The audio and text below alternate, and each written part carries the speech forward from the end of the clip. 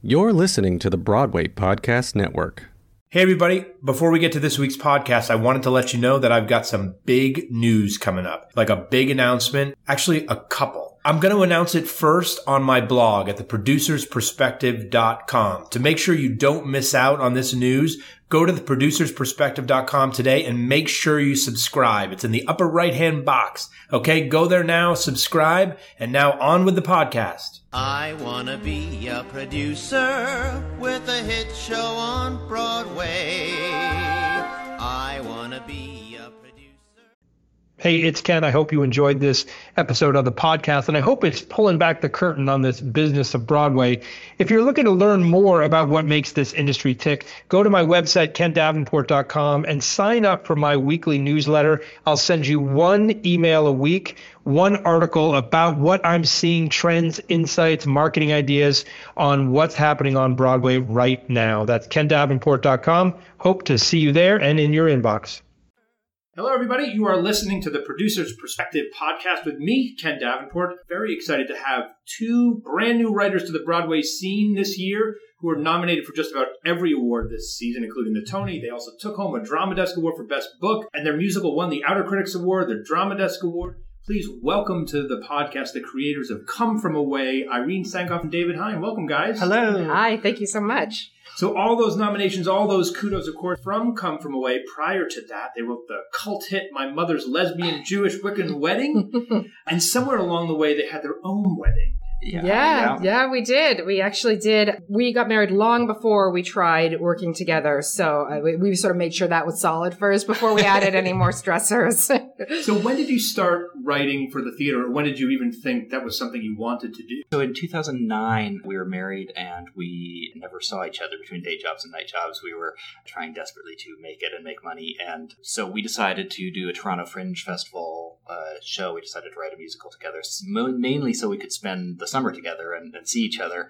And it went really well. It took off. The merchants in Toronto picked it up, and we had to quit our day jobs, and suddenly we were musical theater writers, and now we spend every single day together. It was very rare today that we were apart for like an hour, and we were like, what did you do? That was very weird. So tell me about, what were those first few moments of writing together like? Were you nervous about I'm writing with my life partner? I mean, Stephen Flaherty, Lynn Ahrens were on this podcast and said, collaborating on a musical, it's like being married to your collaborator. It's just like that for us. Was it? I'm so fascinated by this, maybe because I wonder what working with my wife would be like. But were you nervous that it would be difficult, that you taking it to the dinner table afterwards? I think so. I was anyway. I know it was mostly David's idea to start writing. And what happened was he wrote the first script for My Mother's Lesbian Jewish Wiccan Wedding. And I read it and I was like, okay, let me look at this and let me play with it. And, it's good. And then we ran into a friend of ours who said, what I'm so excited about this show is that it's a true story. It's actually about David's mom. And then I went back to the script and went, but we fictionalized everything. It was basically Drowsy Chaperone, but mix up mayhem and a gay wedding for real. So I was like, David, we got to throw this whole thing out. We've got to throw the whole thing out. And it was almost done. We just got to throw it out and start over. And I don't think you were too happy with me at that moment, but then he just started revenge writing and it ended up being good. Yeah, I was like, this totally doesn't work. See, we're going to put our real life down on paper. I like this. We should look at this. So this is so we have a lot of writers that listen to the podcast. And I think one of the most difficult things that collaborators have to do is tell their partner that this isn't good. This isn't working or not up to what you can do, which I feel like if you guys are the best case for this, because it's even harder when you have to go to bed together at night. So what tips do you have out there for the other people working in collaborations to say, hey, you can do better than this? So we have a lot of rules. Really? Yeah. Yeah. So we don't talk about the show when we're hungry or tired or angry, which doesn't always leave a lot of time left over at the end of the day. But basically, I mean, there's similar things to being married in that you're trying to avoid arguments, right? We try not to talk about the show in generalities or something that we've written like, I don't like it. We try to be really specific specific about it. And one of the things that Irene learned at school when she got her master's in acting, one of her professors said, before they started a scene, he said, "What are you trying to do, and how did it go?" And then afterwards how did it go? Yeah. Right. So we have so when we first start out putting anything on paper, we send it to each other and we say, "Here's what I was trying to do, and here's how I think it went." It saves so many arguments because you go into it, instead of just saying, "Hey, I wrote something. What do you think?" And the other person has no idea whether you like it, whether you hate it, whether you think it's the best thing in the world. Instead, it forces you to take a pause and step back and say, "What was I trying to do? Did this work?" And then you actually send it to them and say, "I hate this completely, but I do like this one word." And that's a very different thing from, "I love everything except this one word," right? So, and then it makes the other person take a step back and say, "What do I think about this?" There's something really good about not just leaping into saying something in a marriage and in a partnership, and that's really helped us. I love this angry, tired, or hungry rule. Only because I literally was in London with my wife over the weekend, and we made a rule whenever she was hungry that she should just eat and not wait for me ever.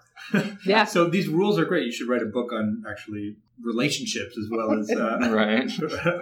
the next show. It is hard though, trying to keep it out of, if the day went bad, it like we're lying in bed still talking about the show. It's hard to divide your time between married and co-writers. But at the end of the day, it's something really wonderful about working with someone who loves you and who loves you and who you trust implicitly and who you're focused together on the same goals in life. And so there's nothing behind what they're saying. They're literally trying to make you as successful as possible to make the best project possible. And at the end of the day, you go to bed and they love you. It's amazing. So what you were an actor before studying acting, and then you were a songwriter before primarily.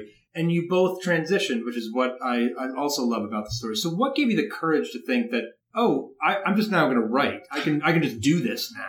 I guess because it was the Toronto Fringe Festival, and I've seen a lot of Fringe shows, and I've seen some very, very good ones. Drowsy Chaperone, Toronto Fringe, Kink in My Hair came out of the Fringe, but I've seen other shows at the Fringe. And so there seemed to be a lot of room to sort of just get out there and make mistakes and just figure out what our voices were. And honestly, it wasn't something that I necessarily knew that I was good at least. So I didn't really have high expectations, if that makes sense. It wasn't like, it's going to devastate me if I get, bad reviews on my writing. It's like, So there's a little bit of a freedom to just going in and just saying things the way I wanted to stay instead of trying to sound like somebody. She has a creative writing degree, by the way. She studied writing, and I've taken a screenwriting course once. No, I didn't get good grades. That's the thing. Screenwriting. That's why. Well, we actually we realized that we first collaborated in her last year at school when I had just graduated the year before, and I was hanging out at her res room giving her bad grades, and and she was doing a psych degree and a creative writing degree, and she had to get her thesis in, and so I was trying desperately to help edit, and we looked back and we were like, that was our first collaboration. And do you think you'll write another musical together? Or you started already on something? Yeah, we have. And we are desperately just trying to find time to do that. We also have a daughter who's about to turn 4. And we just moved to the city, and we are desperately trying to be like, what does our life look like now? How do we right now in this new city with these? I mean, it's all new to us. Like even when we started our first show, Molly wasn't born yet, so we had all the time in the world. We could start at 4 p.m. and go in the 4 a.m. and then sleep till 3 p.m. It was fine. And now, no, she's got to get up. She's got to get to school. We got to feed her. We got to pick her. So we're figuring it out. Yeah. It's also it's a good champagne problem to have that Come From Away still keeps us really busy. Yes, that's true. And that there's a lot of new projects, coming from there that we're excited about that we don't have time for. But yeah, we would love more time, and we've got a bunch of new things that we're really excited about. So let's talk about that a little bit, because Lesbian Wiccan Wedding, Come From Away, which even your producers on this podcast said everyone calls it the 9/11 musical. So these are interesting subjects for musicals. What draws you to something and says, ooh, yeah, I want to write that for the musical stage? I think like when we first started My Mother's Lesbian Jewish Wiccan Wedding, I had written a song called My Mother's Lesbian Jewish Wiccan Wedding, and I was touring as a singer-songwriter, and the whole humor of the piece was just that I said the words My Mother's Lesbian Jewish Wiccan Wedding over and over again. But what happened is I started telling the story, and initially we thought, this is just a story about my family. family. But it turned out that people were really interested, and they were like, no, that's really strange, and you should turn that into a show. So I think part of it is stories that we have fallen in love with along the way, that we sort of get to know. The Newfoundland story was something that inspired us, and then we found even more inspiration by going out to Newfoundland and meeting all of the people who had returned for the 10th anniversary. Who, every single story was better than the last one, and it was something that we wanted to. Every story we were like, I can't wait to tell that to someone. And the music behind that was music that I loved, that I had never seen on a Broadway stage, that I thought would be really fun to combine in a musical theater perspective. And so there's something about the true stories that we've fallen in love with that we can't wait to share with people. That's what's currently inspired us. And at the same time, we're like, this is our second music, so we're open to lots of things. I think for me, I'm drawn to extraordinary stories about love, like about people doing things that are unusual out of kindness or out of love. Like David's mother's story is about her and her partner meeting and falling in love, and then raising David as they sort of negotiate their Wiccan and Jewish faiths. And Come From Away is about people who didn't have to take people off of planes that they didn't know, and not only take them into their town, but take them into their homes. So I just like sort of like, like staggering acts of being nice. And it's not just nice. It's not nice because it's also really brave. Both stories, the people in them are very, very brave and really intelligent. Yeah, and strong. Yeah, we talk a lot about how the kindness in Come From Away is what we normally end up talking about, and the generosity. But the fact that the people brought them off the planes, invited them into their homes. They didn't need to. They could have left them cooped up there. They could have kept them separate, and instead they invited them into their lives. And what could have been 7,000 people, scared and angry and divided, became 7,000 friends and family members. And something really smart and as policy, that's a really amazing thing to celebrate and share. I think we always look. Maybe it's because we're performers as well, but we look for, parts with a lot of diversity. That, we always want to write for young and old people and people from all backgrounds. And we want to share stories that we're excited about all over the place. So go back in time a little bit. You make a decision. Okay, we're going to write this musical called Come From Away, about what it's about. What's the very first thing you did? Like, you're staring at a blank screen, you got a guitar, a piano, whatever. What's the first thing you did for this musical? The thing that we always I think we start with research and talking, and that leads us so far down. Come From Away started with what's the story, and then we did a lot of research on the internet. We reached out and phoned people. We watched documentaries. We read books. We read forums online of people who had been there, and then we also went on. This was before we had a daughter, so we went on long walks and long car drives where we would just and talk about what it could be and how we were inspired by the Laramie Project. And one of the great things was we applied for a grant, and in applying for a grant, we actually identified the people we wanted to talk to, the stories we thought might be interesting, the places we thought we needed to go to do our research, and then just dove in and came back with a million pieces of paper and a million stories, and so that's the first thing that really starts us off, is this long period of research and really diving in and talking. Yeah. Now you're developing this musical, and it's affectionately referred to at times as the 9/11 musical. I'm sure many times along the way you had people like, you're doing a musical about what? How do you deal with any naysayers along the way about subject matter or what you're pursuing? Were you faced with that along this journey? Yeah, absolutely. We quickly discovered it was more of a 9/12 musical than a 9/11 musical. It was about what happened in response to this event. And, when we're getting to a time where a lot of people who end up in our audiences weren't even alive at the time, or they were of 9/11, or they were 3-4 years old. And, it's like they say at the 9/11 Museum, it's where memory is starting to meet history. And, we're on the same street as Bandstand, which is Second World War, Great Comet. It's not about, a tragedy, but it's also about a time in the past. Set against the backdrop of war. This is true. That's right, of course. Amelie, was a moment, there's something triggered by the Diana car crash. There comes a time where we write stories about our history, and this is sort of a sideways angle at it that is something that happened in response to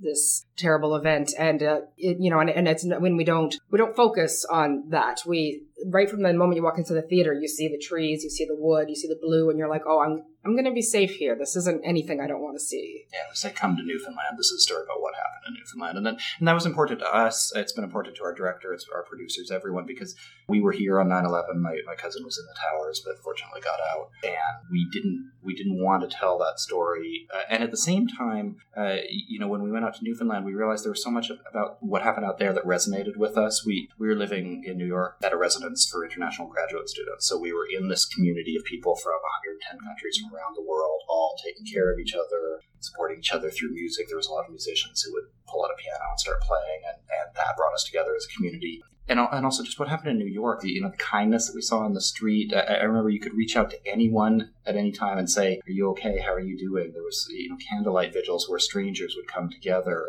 And at the same time, we were all putting on theater. We were working on shows at the time, and we didn't expect anyone to come 3 days after 9/11. And instead, they were packed. And I think it was because we all wanted that community. We all wanted to come together and have a shared experience and recognize that we are all in this. And that's one of the things that we've learned about Come From Away is this isn't necessarily a Canadian story. It's not just an American story. This is a universal story that people from all over the world have related to in some way because we were all going through the same thing at the same time. And there's been something interesting about we're very careful about the language that we use.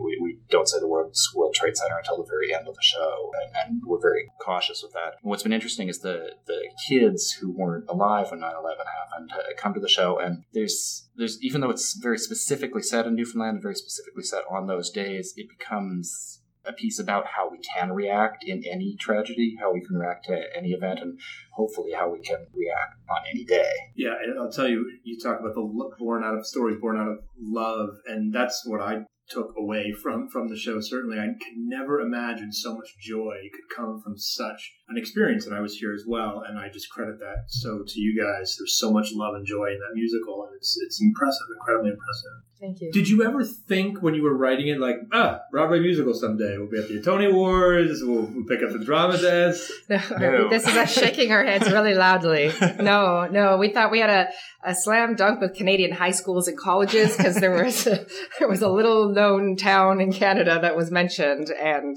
I didn't think we'd ever perform at all in the States, especially having lived here at one point. We were like, this is probably not transferable. So every step of the way, we've just been like, okay, let's do this workshop at Goodspeed with students. Okay, let's go to the NAMT festival. Now we're going to La Jolla. Oh, okay. It's been amazing. It's been amazing. I do think you will have a slam dunk with Canadian high schools eventually if they ever get a chance to perform, because it's going to run here a very, very long time. We can't wait, actually. The whole creative team has agreed that, the first high school production in Newfoundland, we were all flying out to see. We want to see, 60 kids all playing trees and cats rocks and the holes. Yeah.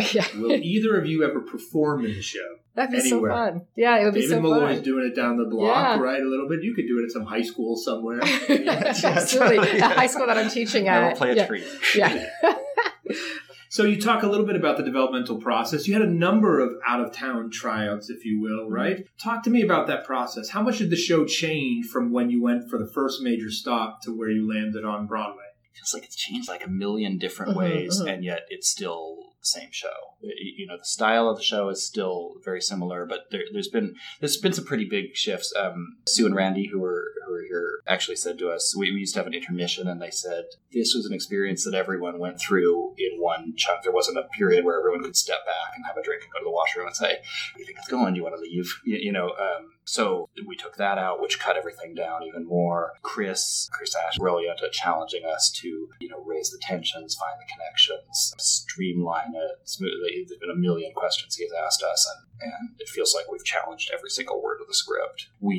There's some characters who we hadn't interviewed when we started at the beginning. So there's a mother of a firefighter in Gander who befriends mother of a firefighter in New York, and we'd only met Beulah in Gander, but we hadn't met Hannah here. So along the way, we met her and interviewed her, and that gave us permission to write a song for her when we first came into New York. Who do you think you learned the most from on the road to Broadway? From Chris, from your director, from your audiences, or from the reviewers? Oh my gosh. I think for me, it was really young people in the audience.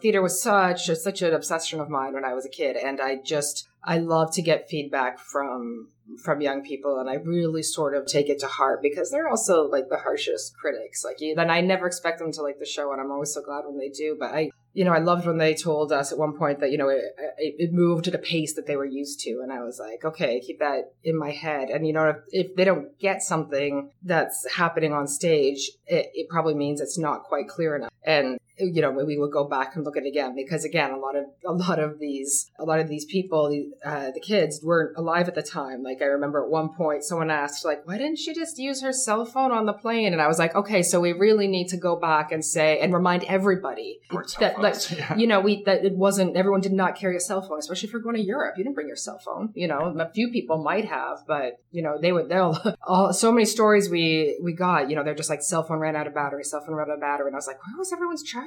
We all work with chargers, but it just wasn't a thing. Yeah. I think we've learned from everyone. I mean, Chris in particular has been amazing, and right up until the very, until opening on Broadway, he was still challenging us on things, but also Kelly Devine and Ian Eisendrath, that 5-person team, and with Sue and Randy and Kenny and Marlene of Junkyard Dog, have become this creative unit that we've spent so many times just hashing things out and pushing things around and trying things differently. But even our actors asking us questions, our design team suggesting something. And then I remember being at the Royal Alex in Toronto, and we were coming to see the show over and over again, and I realized the ushers are watching the same show over and over again, and they're all theater people, and I bet they have some pretty. And so I went around and I said, do you guys, like, what drives you crazy about the show? Like, what's one thing you would fix? And a lot of them had something that, like a really smart note that, and a couple of them got integrated into the show. And then the people that we actually interviewed would come to the show. Beverly Bass has been now 70 times to the show. Her husband Tom recently, right before we opened, gave us a note. He's like, no, I think it was after we opened. Oh yeah, it might have been. He said, I think I noticed something, and we were like, oh, you're right. And we actually were like, can we change that? And we changed like, it was like one small word. And Beverly noted something in her song about how you mixed up the order of when you get your flight training and when you take your first flight or something. So we got notes from them. In general, we've tried to be open to everything, and at the same time take the note and step back and say, are they giving us a solution, or are they telling us where a problem is, so we have to fix it? And we've tried to go back to what we were originally trying to do, but listen to everyone at the same time. That was my next question, because look, I've just met you, but you seem like such nice people. Thanks. That you're Canadian. All Canadians are nice. So, and also this is new for you, right? So this is your first big Broadway show. You're Canadian and nice. So your first instinct is probably whatever anyone tells us to do, we're just going to do, because we're like guests at this giant party. You've got incredibly nice producers as well, but they've got a Tony on their shelf, for Memphis and things. How do you say, you know what? No, I don't care. We may be new to this party, but this is the story we want to tell. Because in the theater, the writers are the ones that have that ultimate say, right? Yeah. Well, and that came as a surprise to me sometime in La Jolla. Like, I think Chris had to say to me, like, if you don't want to do this, if you don't like this, then you can say no. I'm like, I can? And he's like, yeah. And I'm like, I don't want to get fired. And he's like, fired from your show? Like, he was just like, he didn't make fun of me. Now he might, because he knows me better. But he was just like, yeah, no, that's not going to happen. You're not getting fired. And I'm like, and I was like, okay, yeah, no, I don't like it. I don't want to do that number that we just spent all day on. Yeah, because when we were in La Jolla, we actually we rewrote the opening number of the show and staged it and designed it and had it lit and choreographed and everything. And we were all looking at it being like, no, maybe. And Chris came over to us and said, well, why don't we just put it in tonight? And we had been agonizing about it, and Irene was like, I don't want to put it in. Yeah, let's not put it in. And we went back. But by going on that journey, we actually found a better way in and combined it with something else. So that's been the story for us, as collaborators as well. But in terms of working with everyone, is that it might not be Irene's A, it might not be my B, but we always find like the working through that, we always come up with something better with a C. What you just described is one of the assets and liabilities of theater is it's a collaborative art form, right? So we get all these great people to think about, but you can fall into this group think of like 20 people staring at something and no one wants to say this isn't working. And so you have to stand up and say, no, this is not going to work. This is my baby and I'm not going to allow it to happen. So good for you, because I've certainly seen a lot of shows on stages here in New York where I've been like, did no one see what is happening on the stage right now? Talk to me a little bit about those actors as well. So you have an incredible cast, Chad and Jen and Rodney and all these people. Did you expect the changes or the input that you get from cast members along the way? Did you write something like, oh, this is going to come out a certain way, I know how this is going to be, and then the actor brought something totally different that scared you at first or take you in any new directions as a writer? There's been, I mean, the actors talk about it because so much of the show is at least inspired by verbatim text, even though we've changed it significantly, but it comes from real people who we have a really clear vision in our head, to say nothing of the student workshops that we've been through. So there's a lot of past lives in our head when we look at the lines on the page. But Chris really gave the cast, sort of carte blanche to create their own characters from the page, rather than trying to do doppelgangers or trying to copy something that we had researched. And what they always say is how surprising they are to come face to face with the real people and realize they're playing them regardless. So that's been interesting for us, is to sort of test what they're playing against our own memories of it and decide what's theatrical and what isn't. But they've all asked questions along the way, and that's and then there's been a million. We have so many characters that we're trying to tell all at once that we've along the way we've been like, oh, you're talking to yourself in this scene because you're playing 3 characters, and now we have so we have to work that out. But they've also helped us make things work. I remember there was a moment in La Jolla when Trina Brownlee, who plays Bonnie, there was a moment when Chad had to switch characters really quickly. Like he's standing stage center, and the next scene he's supposed to be somebody else. And and there was this moment where you could sense in the room we were about to get sent away to do rewrites, and we were like, we've messed this up. And Patrina said, "What if I just take off his jacket?" She just pulls his jacket off, and everyone in the room was like, oh, and you could see the entire cast go, oh, that's what this show is going to be. This show is going to be, there's certain moments when we're the stars, and there's other moments when we're the dressers, we're the people who are ripping off the jackets, and suddenly handing a prop, and hiding a prop and moving a chair, and suddenly it became this collaborative thing, and we really discovered how theatrical it can be. You literally can just change a character by pulling a jacket off really quickly, and suddenly the audience is like, well, that's Garth. No, him, he doesn't wear the jacket, and you don't have to do anything, and that saved us some rewrites. What I love about that concept too is it, for me, is the metaphor for the entire piece. I mean, it's people helping people along the way tell this story and just get through life. And that's what I just loved about it. I was like just amazed, just like them helping them get Pampers or whatever they're getting. They're helping them with a jacket. They're helping them with a prop. It's incredible how that just carries through the entire piece. Chris actually said at one point it was hard to give notes because he would say like, so you missed this, this, and this, and this. And then someone would say, oh, that was my bad because I did this or whatever. She is usually right on that. And someone else would be like, yeah, she does a great job. I don't know what happened there. It was probably because I was like looking at my phone 10 minutes ago and I distracted, and he was just like, I don't care. This is the note.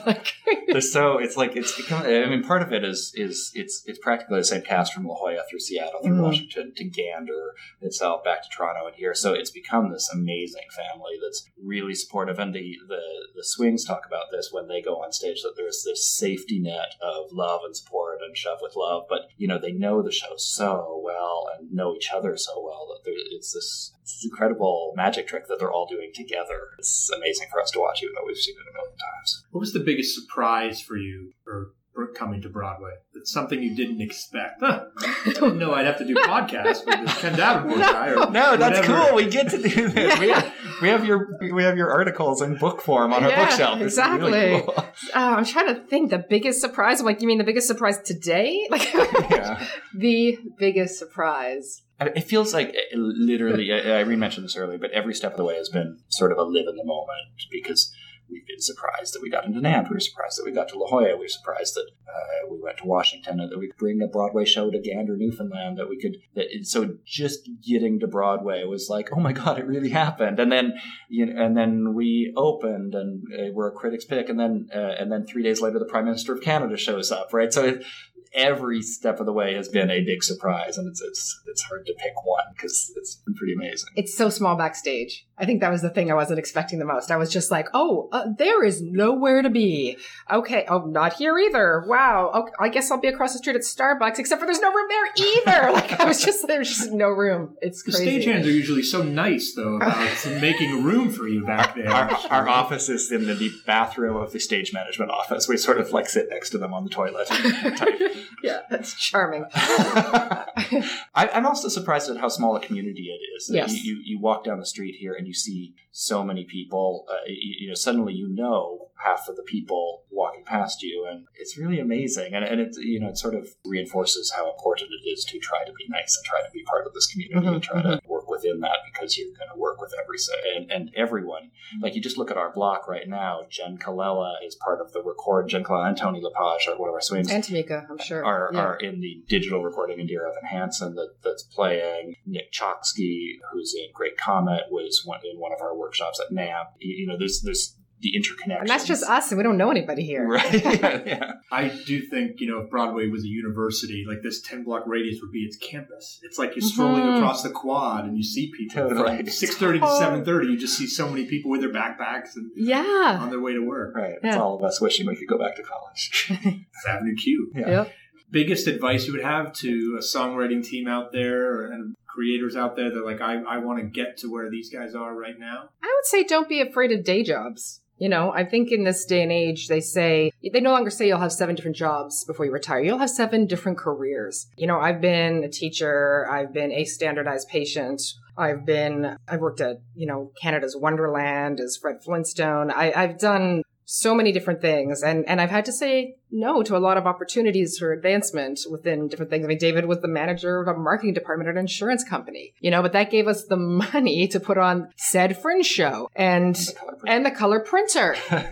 Yeah. Anyway, so I would say, it's a different world than the one that they talk about before about not having a plan B. Like, I feel like the plan B can save you. And I think it keeps you in touch with who eventually is going to be your audience and the things that concern them and the things they want to see. And so don't hold yourself up and live off your parents' trust fund if you have that type of thing, which we did not.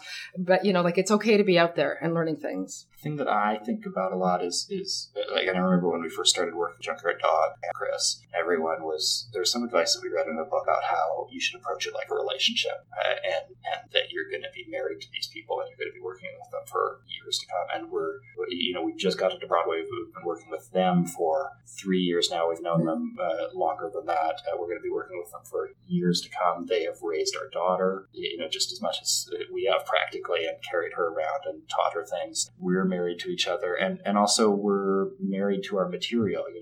Like the fact that we started this based on a story that we loved rather than we thought a story that would be commercially successful, or and it's based on people we interviewed who have become our friends, who have now become insanely good friends, and who we keep in touch with constantly. There's a sense of, I'm happy that we started this based on us loving each other and wanting to spend more time together, and us wanting to spend more time with Junkyard Dog. I remember our first conversation with them. One of the things that meant a lot to us is how much we laughed on the phone. They were talking about them producing the show, and we got off and we were like, we laughed a lot on that phone call, and that means a lot, and we've laughed a lot since then. And Chris, one of the first things he did was say, I want to go out to Newfoundland, and we went out there and he helped us put together the car seat in the back of the car, and he's like held Molly and has learned a lot about kids and along the way, and it's been like a marriage the entire way. And so there's something about starting it with love that is, I think for us at least, turned into something that we didn't ever expect, but it's amazing. Yeah, we obviously don't thrive much on we surround ourselves with nice people because that's probably life's too short. Yeah, that's true. Yeah. Well, Randy is probably one of the best laughs around. So there you go. Find yourself a producer who will stand at the back of the house every show and laugh like crazy. It's amazing. And your day job comment is a great one. I remember when Urinetown years ago went to Broadway, one of the authors, I forget which one, kept his day job, I think, while the show was leading up to previews, because he I just don't know what's going to happen here. So it's going to keep me sane. Yeah, it's true. Shonda Rhimes did that with... No, she didn't. I'm getting mixed up. It was the actress in Grey's Anatomy. Someone was acting in Grey's Anatomy and was like, keeping my day job. I don't know how this is going to go. I need to Google that Fred Flintstone photos if they're anywhere. There probably are. You guys started off by saying how busy you have to be and plan your lives now. Any productivity tips or hacks? This is like a new part of the podcast where I'm trying to get to like what keeps super busy, successful, productive people like yourself sane every day. Do you keep lists? Do you use certain apps? So we just started using more apps. We have a new one called Onward, which literally helps us track how much we're looking at Twitter and Facebook online, and helps you move forward. We've got a to-do list called Todoist that we use. That's our app program. But also, I find like it's the same thing as Gander. It's like finding a village of people that's going to help you make this happen and realize that you do need help. There's just too much in the day, and we need someone to watch our daughter sometimes, and we need someone to help us arrange when to come to podcasts, and you need support, and everyone needs support, and it can be back and forth, but we've found that relying on people has helped us be more productive. Yeah, and the thing that, and I've done both these things, the thing about putting up a show that is harder than having a newborn baby is that when you're putting up a show, no one shows up with a lasagna and says, I'll do your laundry and wash your floor and why don't you go have a nap? That would be really nice if people's parents or neighbors could act like putting up a show is like giving birth to a baby and come over and just, walk your dog, whatever it is, because I remember we were doing the show and having Molly at the same time, and suddenly all these people showed up doing things for us, and I was like, I'm just going to keep giving them stuff to do and be like, I'm so overwhelmed. Just there's the lawnmower. So everyone go out there, have kids. If you're producing a first show. idea ever. No. Yeah. Okay. What Onward is the name of it? It literally tracks how many hours a day or minutes or decades you're spending on Twitter and Facebook. Amazing. Yeah. Amazing. Okay, my last question, which is my infamous genie question. This is going to be a tough one for you guys because you're way too nice. I want you to imagine that the genie from Aladdin pays you a visit and thanks you for putting a spotlight on Gander and producing this musical that's brought such joy to a moment in our history that was so tragic. And the genie says, I'm going to grant you one wish. What's the one thing about Broadway that gets you so mad, that gets you frustrated, irritated, that would make you want to flip this table over and leave it and never come back, that you would ask this genie to wish away in an instant? I do. I'm working with our babysitter is a young actress, and I was just talking to her today about casting and how hard it is to be seen. And I remember myself standing in the non-equity open call lineup, and I just wish, I don't know what it is. So Jeannie, how do you make sure everyone actually gets an equal shot? And bring more jobs so that, that they can actually have something to act in. Because I just feel like it, sometimes if you're lucky right out of the gate, suddenly you have all of these people on your side that keep pushing for you, and that's great. But then someone who wasn't as lucky out of the gate, but who was just as talented gets left behind. And it's frustrating. It's frustrating, especially now that I've been on the other side of the table and I can say like, wait, what, how, why? Okay. Everyone has been here longer than me. So I'll get a step back. Yeah. Piggyback on that. Our cast, we were really proud, just got an Equity Diversity Award, which we're thrilled about. And it was interesting. We went out with all the writers right before the Tonys and had drinks together, and that was wonderful. And it was 8 guys at a table with Irene on one side. And we have a lot of director friends who have real female director friends who are trying to work their way up. And it was talking to Kelly Devine, our choreographer, about being one of the few female choreographers. I wish I would like the genie to make things equitable on Broadway, because I think that would just make art better and would raise the level on a million different things. And I think that, what's great is that everyone's working towards that. It's just that can happen faster. Both very good wishes for sure. Thank you again for being here. Thank you for writing a glorious musical for us all to enjoy. Thanks to all of you for listening. We will see you next time. Don't miss out on that big announcement we've got coming up. Go to theproducersperspective.com and subscribe today.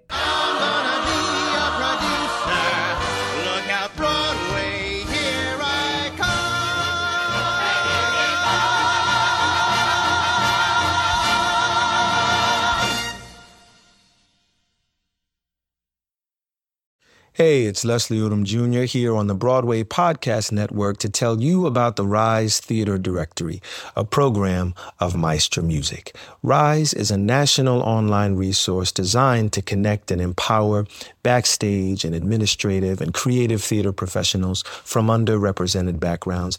If you work or aspire to work in the theater community, this can help you find your next project. And if you hire theater professionals, search the Rise Theater Directory to find your next team. Create your profile now and get more information by visiting risetheater.org. That's theater with an RERISETHEATRE.org, because only together we rise.